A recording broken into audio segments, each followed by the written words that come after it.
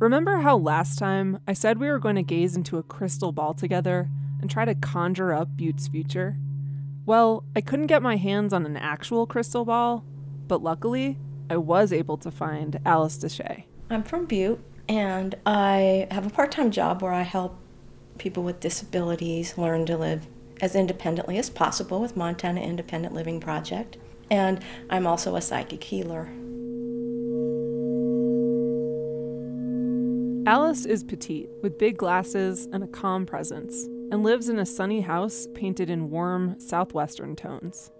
I sought her out because I'm approaching a big fork in the road in my own life.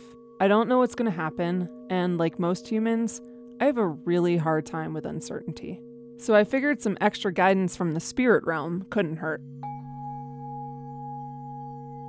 During healing sessions, Alice closes the drapes, gathers crystals and her Shih Tzu, puts on some new agey music, says a prayer, and then waits until she goes into a trance.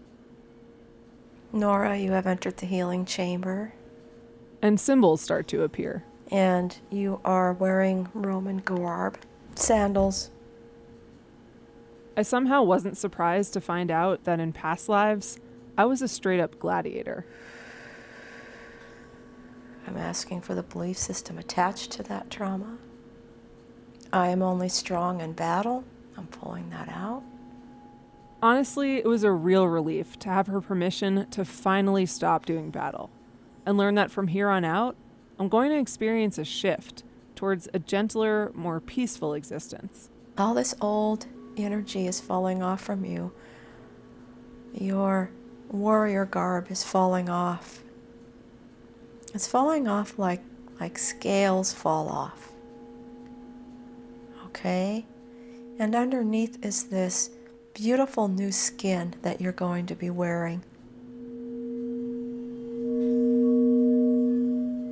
After our session, it occurred to me that Butte's fate is pretty up in the air too. If everything in its new Superfund deal goes according to plan, the EPA claims the city could be deleted from the national priorities list as soon as 2024, which means after 3 decades, this community has a chance to reinvent itself, to shed its Superfund skin and some of the old beliefs and traumas attached to it.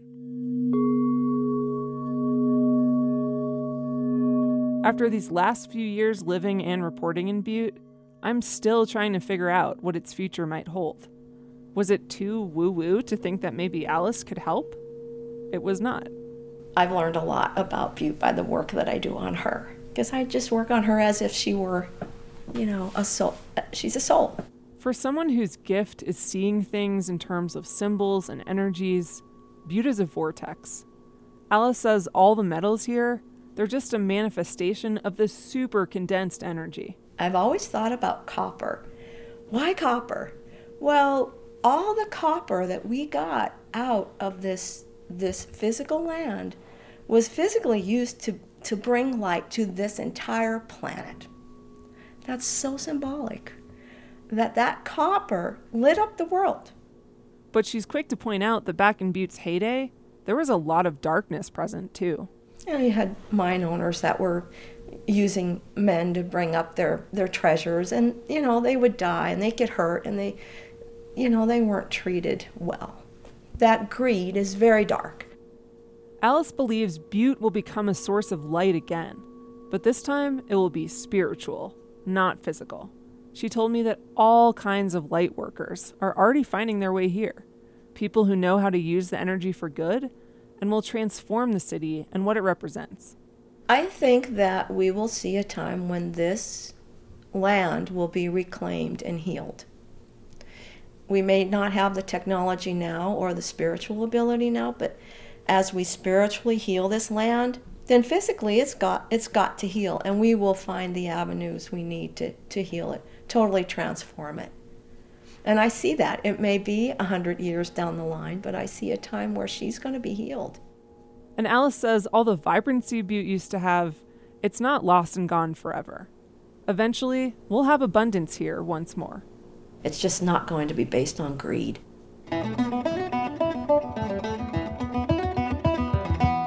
I'm Nora Sachs. Welcome to Richest Hill, a podcast about the past, present, and future of one of America's most notorious Superfund sites, from Montana Public Radio.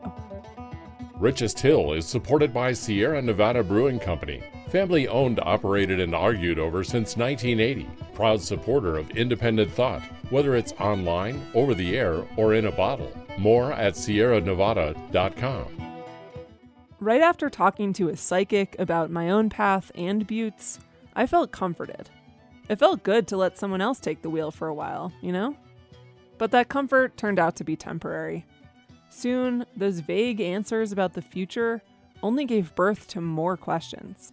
It got me wondering, is it really possible for a town that was built on extraction to experience a complete paradigm shift towards reclamation and renewal? What does moving on from a toxic mess of this magnitude even mean? And what could Buttes stand for in a post-Superfund world? After talking with folks that have spent their lives here, countless scientists and Superfund experts, miners and environmental activists, I thought I would have figured that out.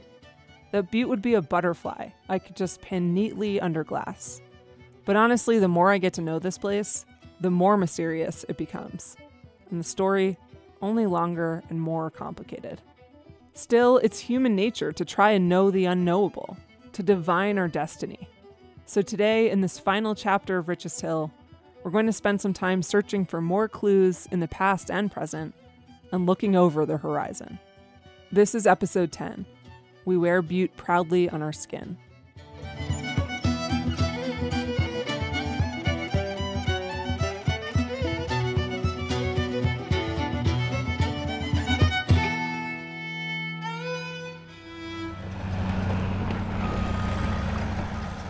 That's the merry sound of life-size Tonka trucks hauling load after load of century-old toxic mine waste away from the Silverbow Creek corridor that carves through the center of Butte. And pretty soon, that's likely to be a constant hum around here, thanks to the city's new $150 million Superfund settlement. In the short term, this cleanup deal is going to be a bump for Butte economically, especially for the environmental engineers and construction companies that'll be carrying out all of the extensive design and remediation work guaranteed in it. But it's not just a jackpot for them. According to a 2009 study by the Montana Department of Labor and Industry, every $1 million spent on this kind of work generates more than $2.5 million in overall economic activity and more than 30 jobs. But what happens when the Superfund boom is over? What comes next? It's hard to tell. That's a good Tuesday. To get at those juicier, more nebulous questions, it felt only right to turn to a few of Butte's most esteemed matriarchs, a pair of wise women who just happened to be related. Yeah, so Julia was telling me that you have some mother-daughter rituals. So can you just tell me a little bit about how you usually spend time together here? Well, we drink a lot of wine. We eat. We cook. Yeah. We do a little fighting. That's Ellen Crane. She's in her 60s, and true to form, we're standing in her cozy kitchen in Uptown Butte while she uncorks a bottle of wine, and her daughter Julia, who's in her late 30s, spoons up a culinary family heirloom. Goop. It has anchovies and blue cheese. Blue cheese and cream Scallions. cheese and cream. Wow. And it has whiskey in it. What? Yeah. So I like to party, I guess. okay. So Julia will start. Yeah, but it's like the same-ish recipe. It's not just a general term for dip. No, it's like- definitely like a recipe That's a recipe. from our family. Goop. And it is delicious. Their great Aunt Nellie really knew what she was doing. But Ellen is not just the keeper of antique dip recipes. She's the director of the Butte Archives, has been for 30 years. We are the keeper of the documents. We are the keeper of the stories. And we tell those stories. Yeah, you do. We ensure that those stories get out there because it's fascinating. Julia, on the other hand, also works for the county, but in the Superfund program as a planner.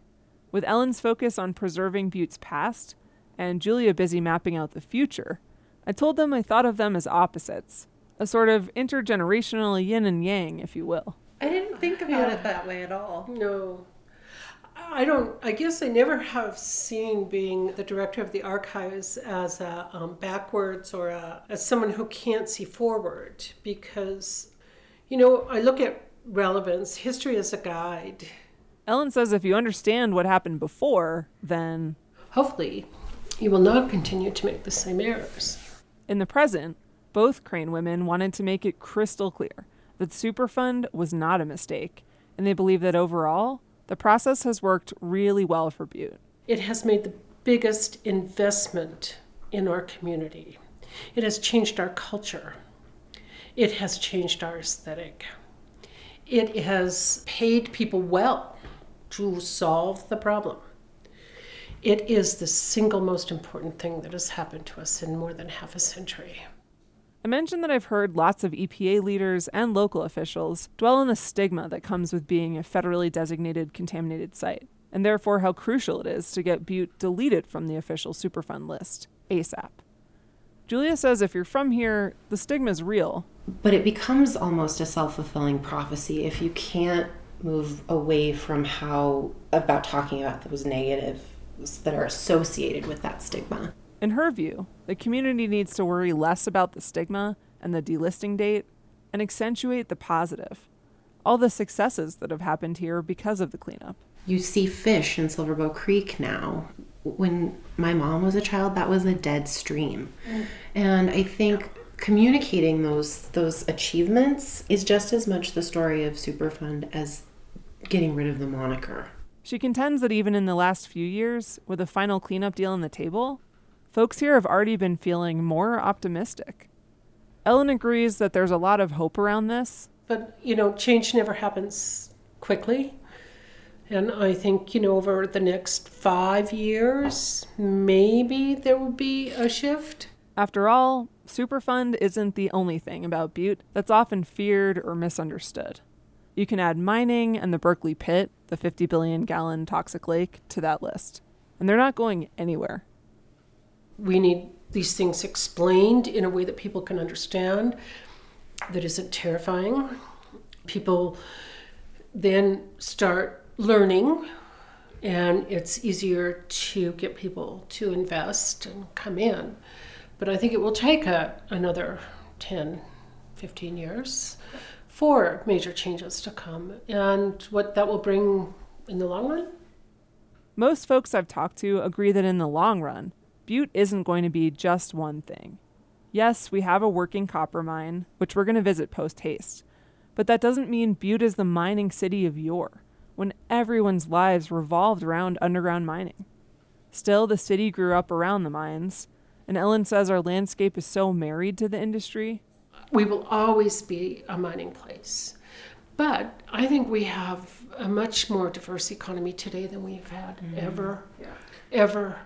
So now Butte, like lots of other post-industrial American cities, has this opening. Another chance to determine what it wants to be without having one ultra-powerful company or a bureaucratic federal hazardous waste cleanup program calling the shots. Thinking about what it's going to be like when my daughter is my age is something that really excites me, because there is nothing but potential in front of us. Julia has a 3-year-old, and she's spent a lot of time studying and thinking about exactly what that potential might be. Will Butte, with its artists, warehouses, and cheapish rent, become the Brooklyn of the Rockies, as some suggest? Nah, she sees more in common with the second biggest city in the Keystone State.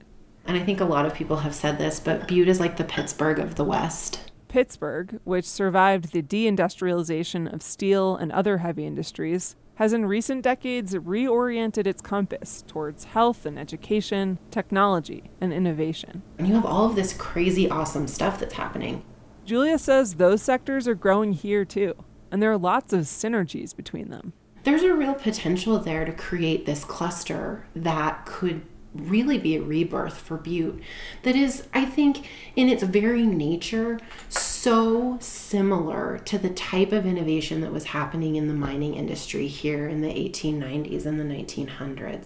Ellen feels much the same way, that what really separates Butte from the pack is that this is a city of problem solvers, always has been. Just for one example, when early miners realized nearby water sources were going to be too polluted to drink, they found a way to pipe clean water nearly 30 miles, all the way across the Continental Divide. We have done things here that have not happened in other places, and I think that we could really build on that whole innovation, that whole problem solving. We are here to solve the problem. We are not here to whine or complain or become paralyzed because there's a problem. We are here to solve it. Ellen believes that Butte can leverage that ballsy, can-do attitude and all of its complicated social and environmental challenges to become a great classroom. She says already, people from post-industrial cities the world over are traveling here to study and learn from Butte's experiences. They want to know all about how to help workers adapt to changing industries, how to mine responsibly, how to clean up environmental contamination. What are the best ways to do this? How do you deal with your people who are living in the middle of it? Mm-hmm. And I think these are all things that no one has stood back and said, oh, we did that wrong, we did this right. We're still looking for a good solution for this other thing. And I think we can teach those things. Personally, I love this idea of Butte becoming a global classroom, a hub of research and innovation. It fuels my own imagination much more than any other vision for the city's future I've encountered so far. So we're going to explore it further in the second half of this episode. Contrary to some dire warnings issued in the 1980s, Butte isn't withering away. Right now, Butte's population hovers around 35,000, but it's been increasing at a rate of around 2 to 3% in recent years. Yes, that's slow compared to nearby Bozeman and Missoula, but the coronavirus pandemic has spurred new interest in Montana cities from out-of-staters, Butte included. Whatever changes are coming down the pike for the next generation, Julia says the city needs to be strategic to make sure that as it grows and evolves, that it doesn't lose its, well, Butte-ness. What does that mean? The answers I've gotten seem to orbit around this feeling that Butte is a real place. A place for people who want the truth. A place where people have gone all in. And a place people choose deliberately, not in spite of its complexities, but because of them. We wear Butte proudly on our skin.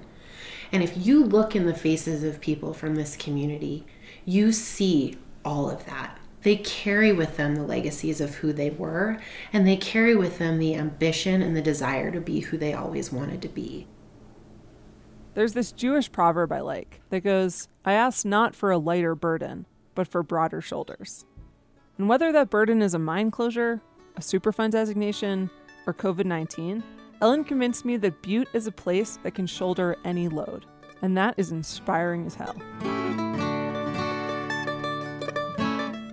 We are a people who can guide people on how to live better lives, I think, in spite of hardships. Bad things happen all the time, and we are living in a very weird, unprecedented time. But we know that it will get better, and we know that we will make all of these adjustments to be together again.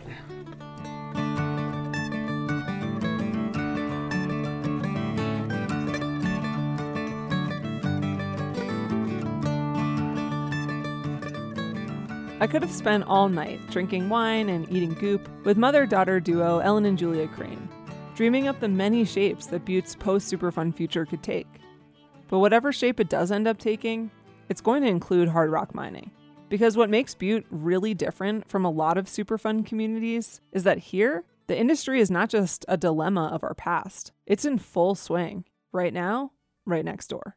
The mining that's still going on, it impacts more than 5,000 acres, or almost 8 square miles of the landscape. And it's not exactly hidden. The lower half of a mountain is missing, and there's an endless sea of beige mine dumps girdling another open pit just next to the defunct Berkeley. In a sense, though, mining has always been there for Butte. It's why Butte exists, and plenty of people want that tradition to continue, even if this is no longer the richest hill on Earth. Still, if any place knows that mining is at once a force of creation and destruction, it's this one. So what does mining mean for Butte's economy and environment now? And what's changed? To get into that, it's time to enter the belly of the beast. This is the Continental Pit. Mark Thompson and I are standing on the rim of Butte's active open pit copper mine, looking down into the endless tiers of gray, brown, and reddish earth that have been chomped away.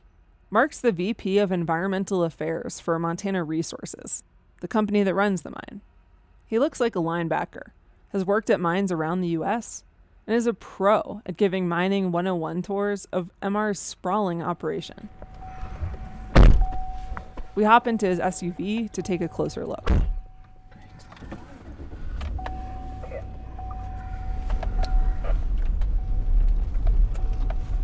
For a copper mine, open pit copper mine, the Continental is probably on the small end of medium, maybe even the larger end of small. Which one is it?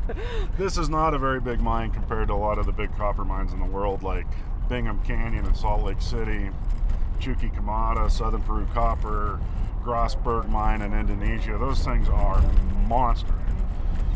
You know, where we're on a good day, we'll move 100,000 tons. Those mines will push 1 million tons a day. That's 100,000 tons of rock, about half of which ends up being ore, the stuff that will still make the company a profit after it's mined and milled, 24/7.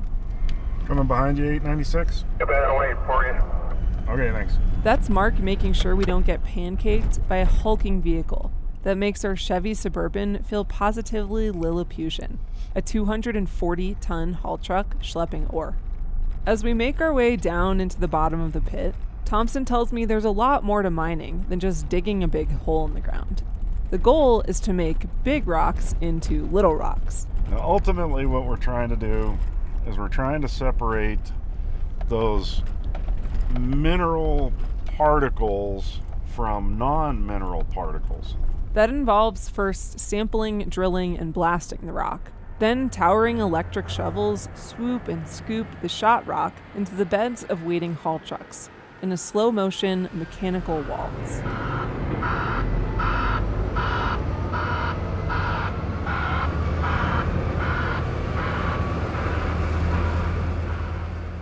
Oh, I could sit here and watch shovels load trucks all day long. It's just, when a good operator's running a shovel, there's just nothing. It's almost like a ballet. If it's waste rock, it gets carted off to the tailings pond. If it makes the cutoff grade for ore, it's sent through a series of crushing and milling facilities, where chunks of earth can go from, the size of a Volkswagen to, dust. Add water, and you now have a nice wet slurry, which gets pumped through the concentrator.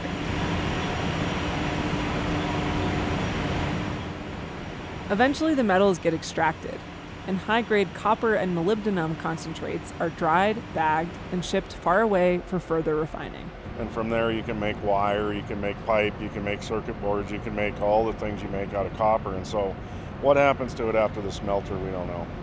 We just get it to the smelter, and then we're out of that loop. Running a modern copper mine like this one requires lots of heavy equipment and cavernous processing plants, but not very many people, I realize. In our 3-hour tour, we see just a handful of humans, mostly perched up high in the cabs of big machines or pressing buttons in control rooms. Still, Mark says he and his colleagues take pride in actually making something. I like working in a mine because I know I add value to this. I add value to Butte, I add value to Montana, and I add value to the United States. Tangible, real value. Since we're in Butte, the once upon a time Gibraltar of labor unionism, I think it's worth mentioning that Montana Resources is owned by now billionaire Dennis Washington, who salvaged the mine from Atlantic Richfield back in 1985 and reopened it union-free. MR now employs around 370 people, and it's a major driver of Butte's economy, contributing approximately 20% of the county's tax base. Current estimates are that the mine will operate for 35 to 40 more years, depending on the market for copper and moly. So that's the creation side of open pit mining in Butte. It generates metals that we all use, a few hundred well-paying jobs, and wealth that benefits the region's economy for the time being. But what about the mass destruction that's happening simultaneously? Is Butte just digging itself a deeper environmental hole? Going to experience Berkeley Pit deja vu all over again? MR's environmental manager, Mark Thompson, argues no way. So, I mean, right off the bat, the Continental Pit is just a much, much cleaner pit. Even though they're side by side, the Continental Fault actually runs right between the two pits, so they have entirely different geologic origin stories. Mark says that's why, compared to the Berkeley, the ore body in the Continental Pit has fewer impurities like lead and arsenic in it. And it's not destined to have the same mega water pollution problems because, one, it's not connected to the thousands of miles of flooded underground mine workings burrowing below the city of Butte, and two, that fault line, it also serves as the hydraulic barrier between the Berkeley Pit and the Continental Pit. That's why this can be lower than the Berkeley Pit, and the Berkeley Pit water doesn't flow this way. There are regulatory differences between the open pit mines, too, because for most of the 19th and 20th centuries, the hard rock mining industry was completely unregulated.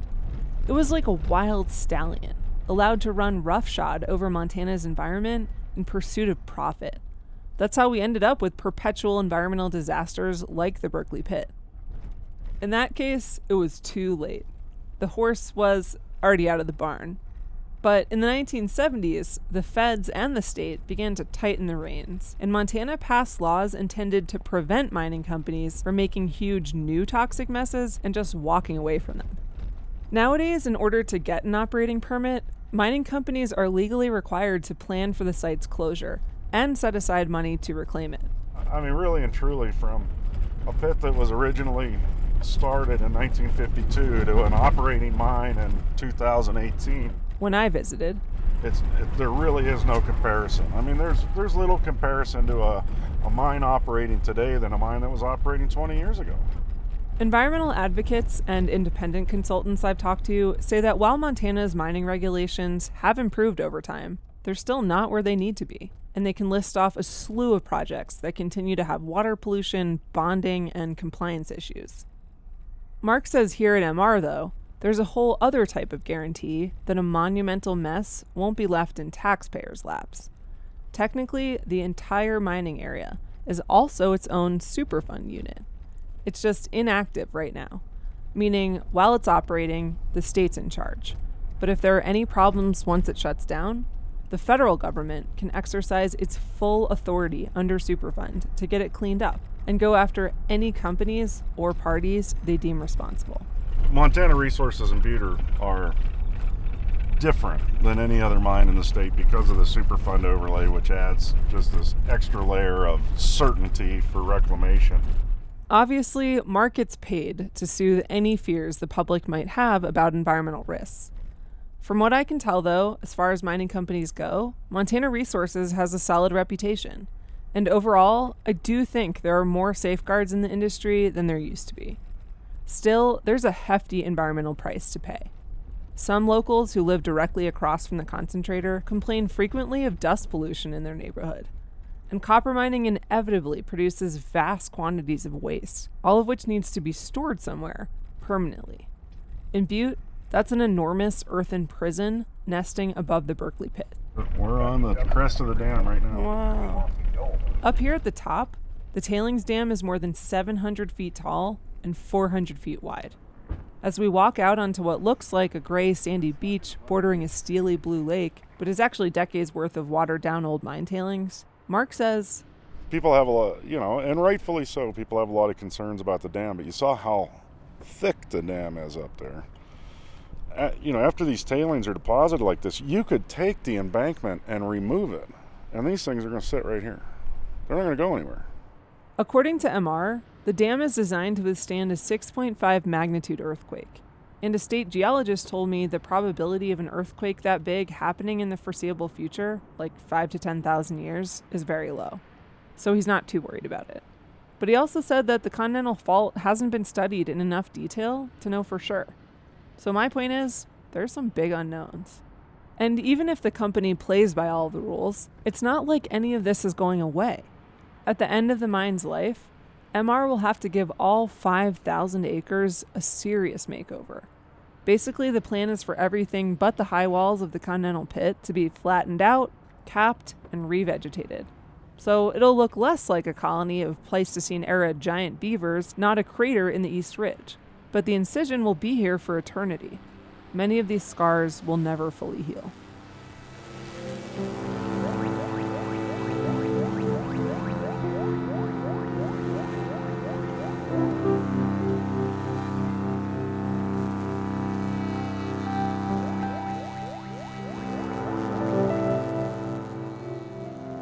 In Mark's experience, the realities of mining are hard for a lot of people to accept. They don't connect the dots between the objects and conveniences they love and their origin source. They look at Butte or they look at mining and they say, oh man, this is a bad industry, you know. I've been called an earth hater, you know, and it's like, why don't you take off that gold wedding ring and that cell phone and that belt buckle and walk here, and then you can talk about who hates the earth more. I asked him if the trade-offs and the negative impacts, in the end, are they worth it? Well, I think as a society, we've said they are. We want, and this is how you get it.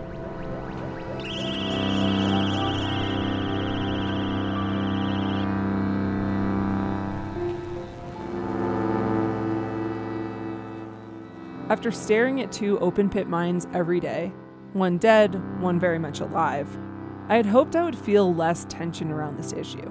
But now it's always simmering, just under the surface. If we're going to mine for metals, it probably makes sense to keep doing it in Butte, because the area is already so industrialized. However, I don't buy the argument that just because we all use phones or take hot showers means we're 100% okay with the consequences. Even here, where the extraction of natural resources is so raw and so explicit, there's no umbilical cord from the Continental Pit to my smartphone. The copper being mined next door is just one strand in a globalized web of production and consumption that's obscured on purpose.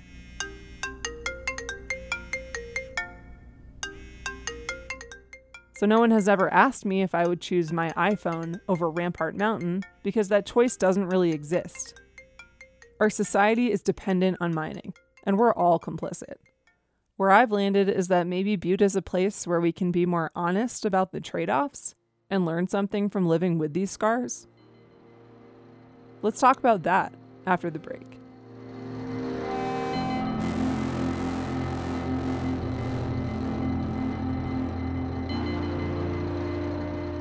Richest Hill is supported by Sierra Nevada Brewing Company, family owned, operated, and argued over since 1980. Proud supporter of independent thought, whether it's online, over the air, or in a bottle. More at sierranevada.com. Hey everybody, I'm Nick Mott, producer at Richest Hill. There's one thing you can do for us at MTPR as we look forward to future podcasts. We need to hear from you about what you learned from Richest Hill. Go to our website at buttepodcast.org for a 5-minute anonymous survey and share your feedback with us. Thanks so much.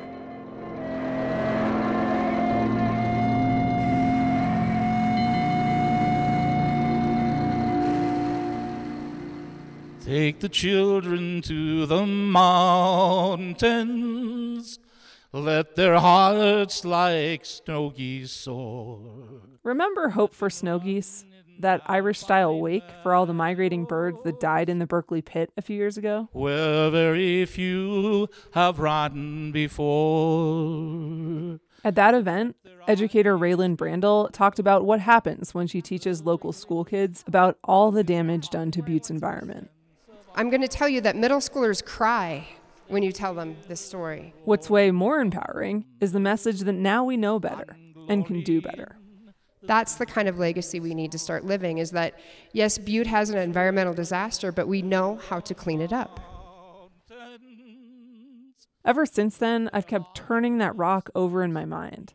And after several years of examining this situation with a magnifying glass, I'm not sure Butte can claim that we do know how to clean this up, because I think that's a setup. To paraphrase one Superfund expert, when it comes to the environmental abuse caused by historic mining, the genie is out of the bottle, and it's never going back in. So clean means something altogether different here. That's why everywhere you look, at the Berkeley Pit, at the constant groundwater and stormwater treatment, at the capped mine dumps on the hill, you see all of these festering threats that will just have to be neutralized and managed, more or less forever. What I do think is that it's possible to parlay some of these environmental vulnerabilities into strengths, and that Butte, to echo Alice, our friendly neighborhood psychic, could play a role in developing some kind of technology that we can use in healing Butte, and then we can use that to heal the world. Maybe because I used to be a super crunchy organic farmer, I relate to the avant-gardeners the best. The ones for whom all of Butte is a living laboratory. It's a warm September afternoon, and a squad of restoration ecology students are fanning out across an out-of-the-way slope of the Butte Hill. They're hunched over, drilling skinny holes into the topsoil, then tenderly pressing a native tree or shrub seedling into each one and wishing it good luck. Hi, Nora. How are you? I'm good. How are you doing? Just as their fearless leader, Professor Robert Powell, has instructed. You can see mountain ash, you can see mountain mahogany, you can see rabbit brush, you can see sagebrush, you can see creeping junipers. I'm just walking around. There is antelope bitterbrush that are all parts of the native systems here. Robert is 44, has a boyish enthusiasm and bowl cut, hails from an ancient mining town in Hungary, and is now the director of the restoration program at Montana Tech in Butte. As a lifelong lover and scholar of flora, especially invasive plants and disturbed plant communities, there's just seven heaven for me here, because all those interactions in a way are happening in the front of my eyes. In the last few years, under Robert's expert tutelage, students, volunteers, and county partners have planted thousands of native plants in research plots all over the Butte Hill. They're going to all this trouble to diversify the hillside by hand and by trowel, because even though it looks healthy and is already wearing a green grassy frock, it's got erosion problems. Serious ones. Remember, underneath this vegetation petticoat lurks umpteen piles of mine waste. So early on in the Superfund cleanup, in order to protect the public, engineers seeded a handful of grass species targeted at reclaiming the hill. And their strategy worked. They came in hard and fast and sealed hundreds of acres of hazardous waste under thick grass and soil caps.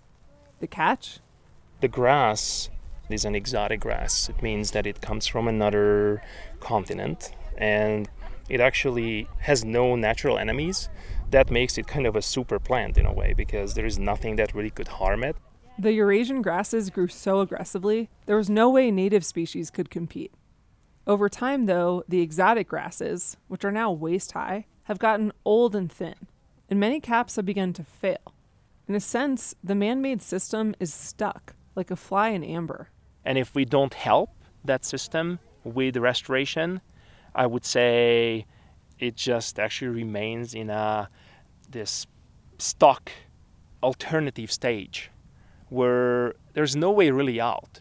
So now Dr. Powell is trying to give nature a jump start, hoping the native seedlings and seeds they plant, a local mix called PAL 2016, named after him, of course, will spread and eventually create a diverse, dynamic, self-sustaining ecosystem, one that might be designed by humans but obeys nature's rules. The goal isn't to turn the clock back to the pre-mining era. Today we have another approach which is called the moving target approach, where we, instead of turning back into the past, we are trying to project where does the environment that was here in the past would have evolved today or in the future without the disturbance happening. And the truth is, we don't know how to do this yet. Robert says while the idea of ecological restoration is not new, the science itself is quite young. Not only that, Butte, with its urban setting, high desert climate, and waste-in-place remedy, is unique. A novel ecosystem that doesn't really exist anywhere else. The more we talked, the more I realized that maybe this whole moving target approach could be useful far beyond botany. As we grapple with a changing climate and a polarized country, we can look to the past for clues, but we need to focus on designing the world we want to see, one that makes sense here, now. With so much trial and error baked in, Robert says his job is exciting, but in a way it's dangerous too, because you can fail. If something wouldn't work, well, you designed it. You told us to do it that way. So in a way, I feel like it's also a responsibility. There are signs Dr. Powell's methods to restore native habitat in Butte are working. We stop by a different test plot and come across a sweetly pungent, silvery green sagebrush. It's one of his favorite plants, one of the first he encountered in the United States.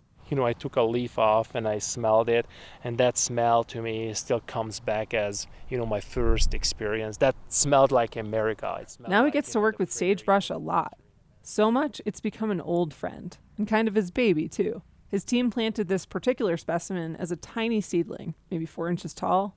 Started up, at least, it was this. That's wild. In 2016, and now it's actually almost up to my thigh. Exactly. Just 4 years. And it's flowering, bringing seeds, and that's our aim. At the sight of this sturdy, wild sagebrush making its way in this harsh world, thriving on a capped mine dump, I couldn't help but feed off of some of Robert's passion, and yes, hope. But as we continued checking in on his botanical babies, I got in my head again, thinking about all the harm we're currently doing to our planet at a breakneck speed. Considering how much time and effort it will likely take to solve all the old problems here, let alone any new ones, I asked Robert if he thought it was possible to ever heal these kinds of scars. Whether we can heal the whole thing or not, whether we can restore the whole thing or not, I don't think so. The damage is just probably greater. But that doesn't mean he's just out here rearranging the deck chairs on the Titanic. Robert says keep in mind that in Butte, we're dealing with roughly 100 years of crazy pollution and just 30 years of trying to fix it. We're understanding more about restoration every day, and slowly, ecological complexity is returning. For an area that used to be barren and inhospitable to wildlife, there are an awful lot of deer and foxes now roaming the hills. Plus, since there's no recipe for how to do this right, for scientists like Dr. Powell, Butte is going to be the gift that keeps on giving, because there are always going to be more questions to try and answer. Really intriguing ones, like, can certain species survive if they're planted right into mine waste? And what kinds of plants might be able to clean up metals all by themselves? Just as some native plants can be environmental pioneers, so can people. And the point is, Butte is an ideal habitat for them, for free thinkers and risk takers who aren't afraid to tackle our formidable ecological challenges head on, no matter the odds. As Butte starts to slough off its tough, worn-out old Superfund skin, maybe this one will grow in its place. We are learning from our failures, and we need to put out those failures and successes.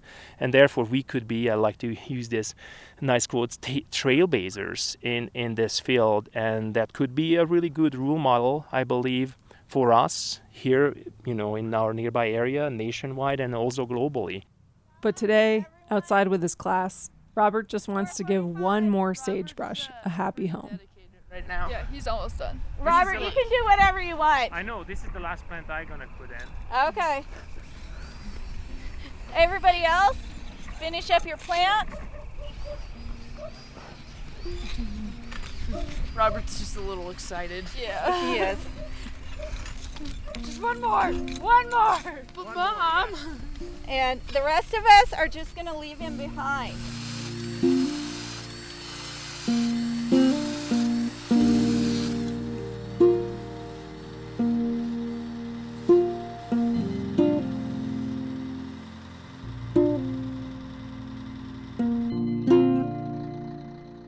I figure that as the city begins to form this new, softer skin, we're going to need a new crop of Buttians who want to cultivate that kind of growth.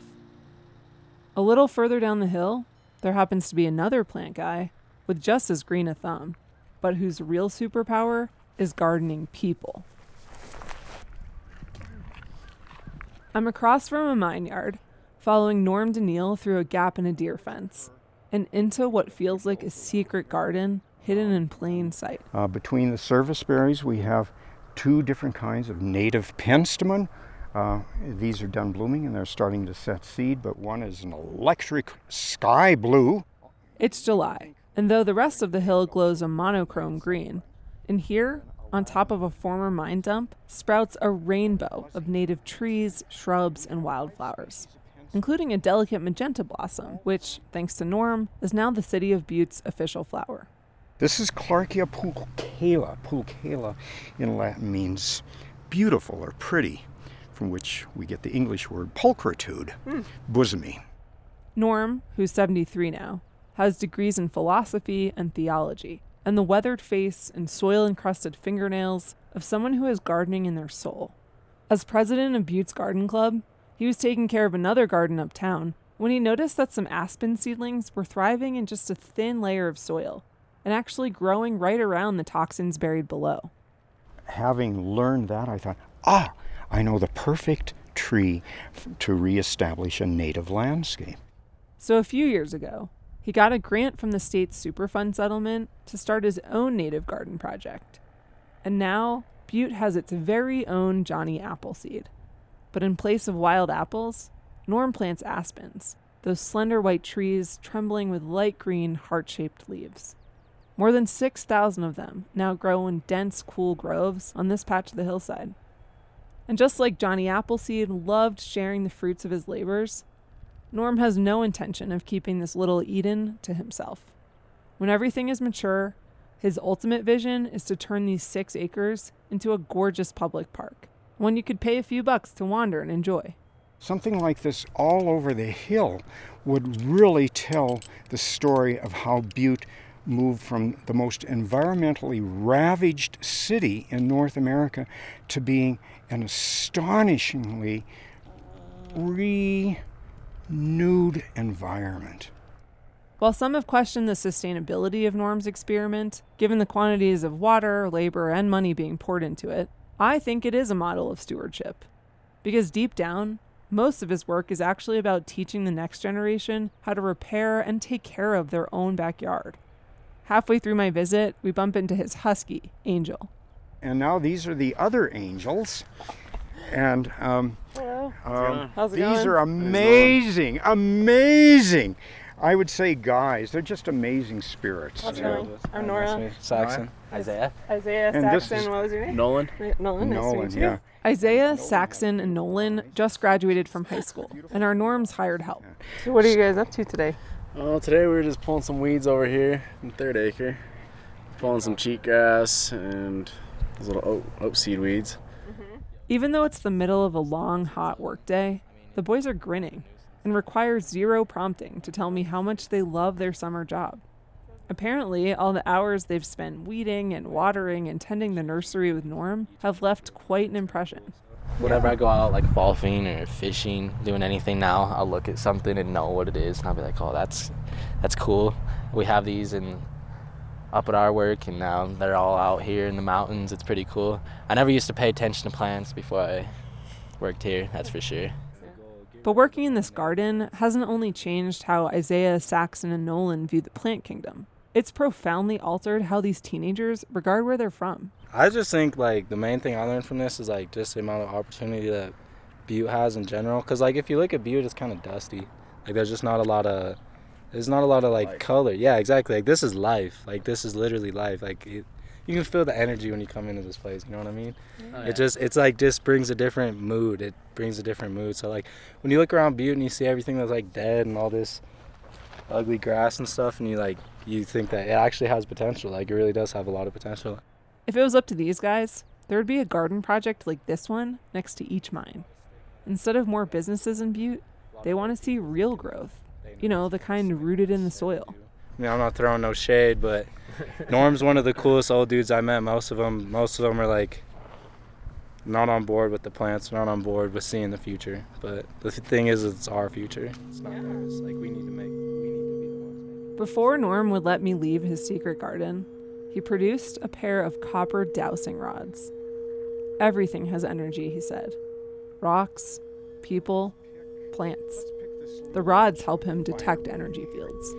Okay, let's find out where the energy field is for the fireweed. Okay. He walked over to a tall, showy plant with violet spikes, held the dowsing rods parallel out in front of him, and then slowly backed up until they crossed a few feet away. Now, I'm going to talk to the fireweed. Now, they don't understand English, but they'll get the idea, okay? You're a beautiful fireweed. We honor you. We care for you. We hope for your healthy growth. You're a beautiful plant that we love.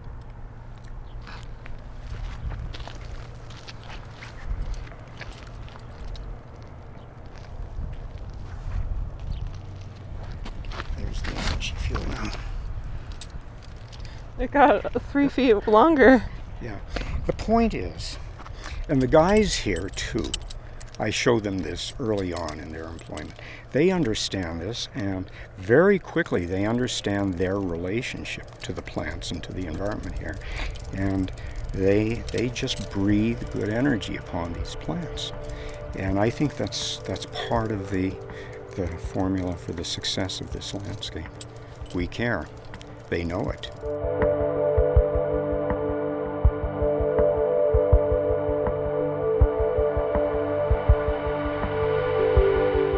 Spending time with these plant whisperers and all their proteges did a lot to calm my existential dread about what might be over the horizon for Butte.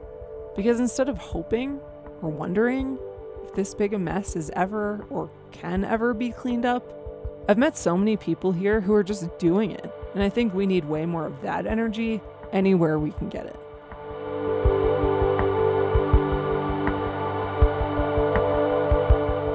So I'd like to conclude our saga by offering a new interpretation of a classic mining city symbol, with a little help from Butte's literary son, Edwin Dobb, and local Superfund guru, Joe Griffin.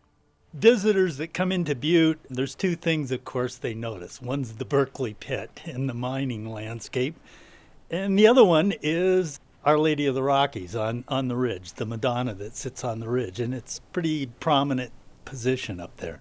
Prominent is right. Bless us, Our Lady of the Rockies. He's talking about a 90-foot tall, snow-white iron statue so huge we can see her clearly on the mountaintop, all the way from Joe's front porch on the far side of town. At night, she's lit up, a glowing maternal figure, always standing vigil, 3,500 feet above the city. Legend has it that back in 1979, one man prayed that if his beloved wife beat cancer, he would build a life-size statue of the Virgin Mary in his yard. When she recovered, instead, a bunch of out-of-work miners in the National Guard helped erect this statue, piece by piece, on top of the Continental Divide, as a tribute to women everywhere. Oh, the people of Butte ain't proud now. They should be. Oh, I am so proud of these people of Butte. As Ed Dobb put it in a 2010 essay, the story Butte tells itself about the lady is that she gazed across the valley, looking over the weary city, the ravaged landscape, and said, "This town needs help." Ever since the lights went on in late 1985, she's been seen as a protector, a kind of collective prayer for mercy.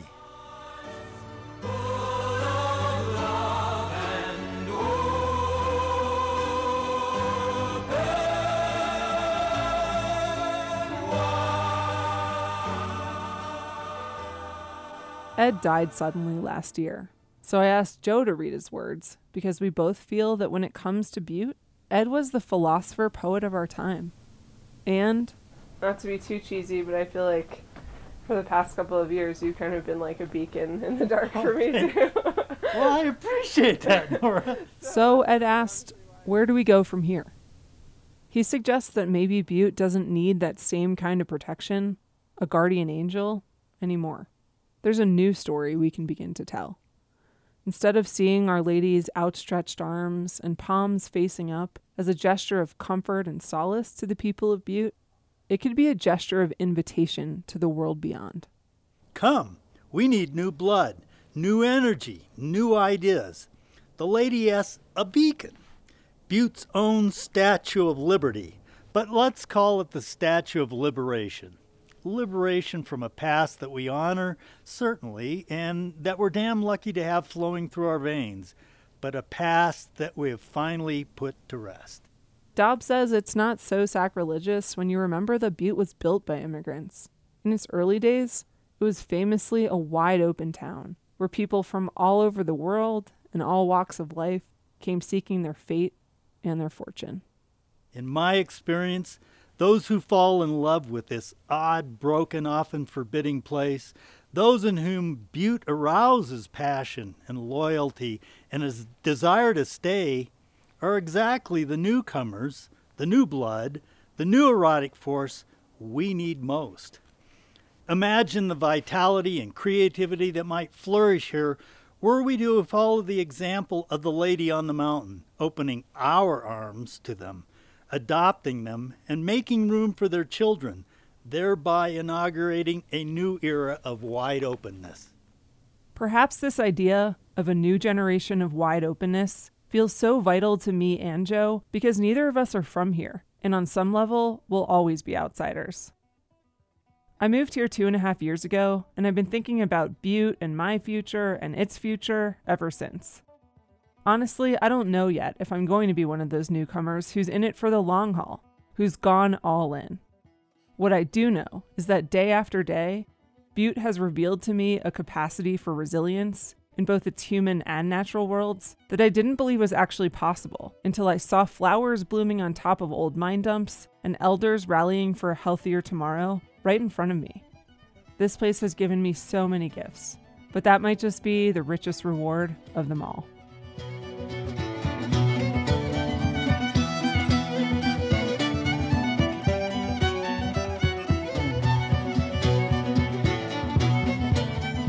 Richest Hill is a production of Montana Public Radio.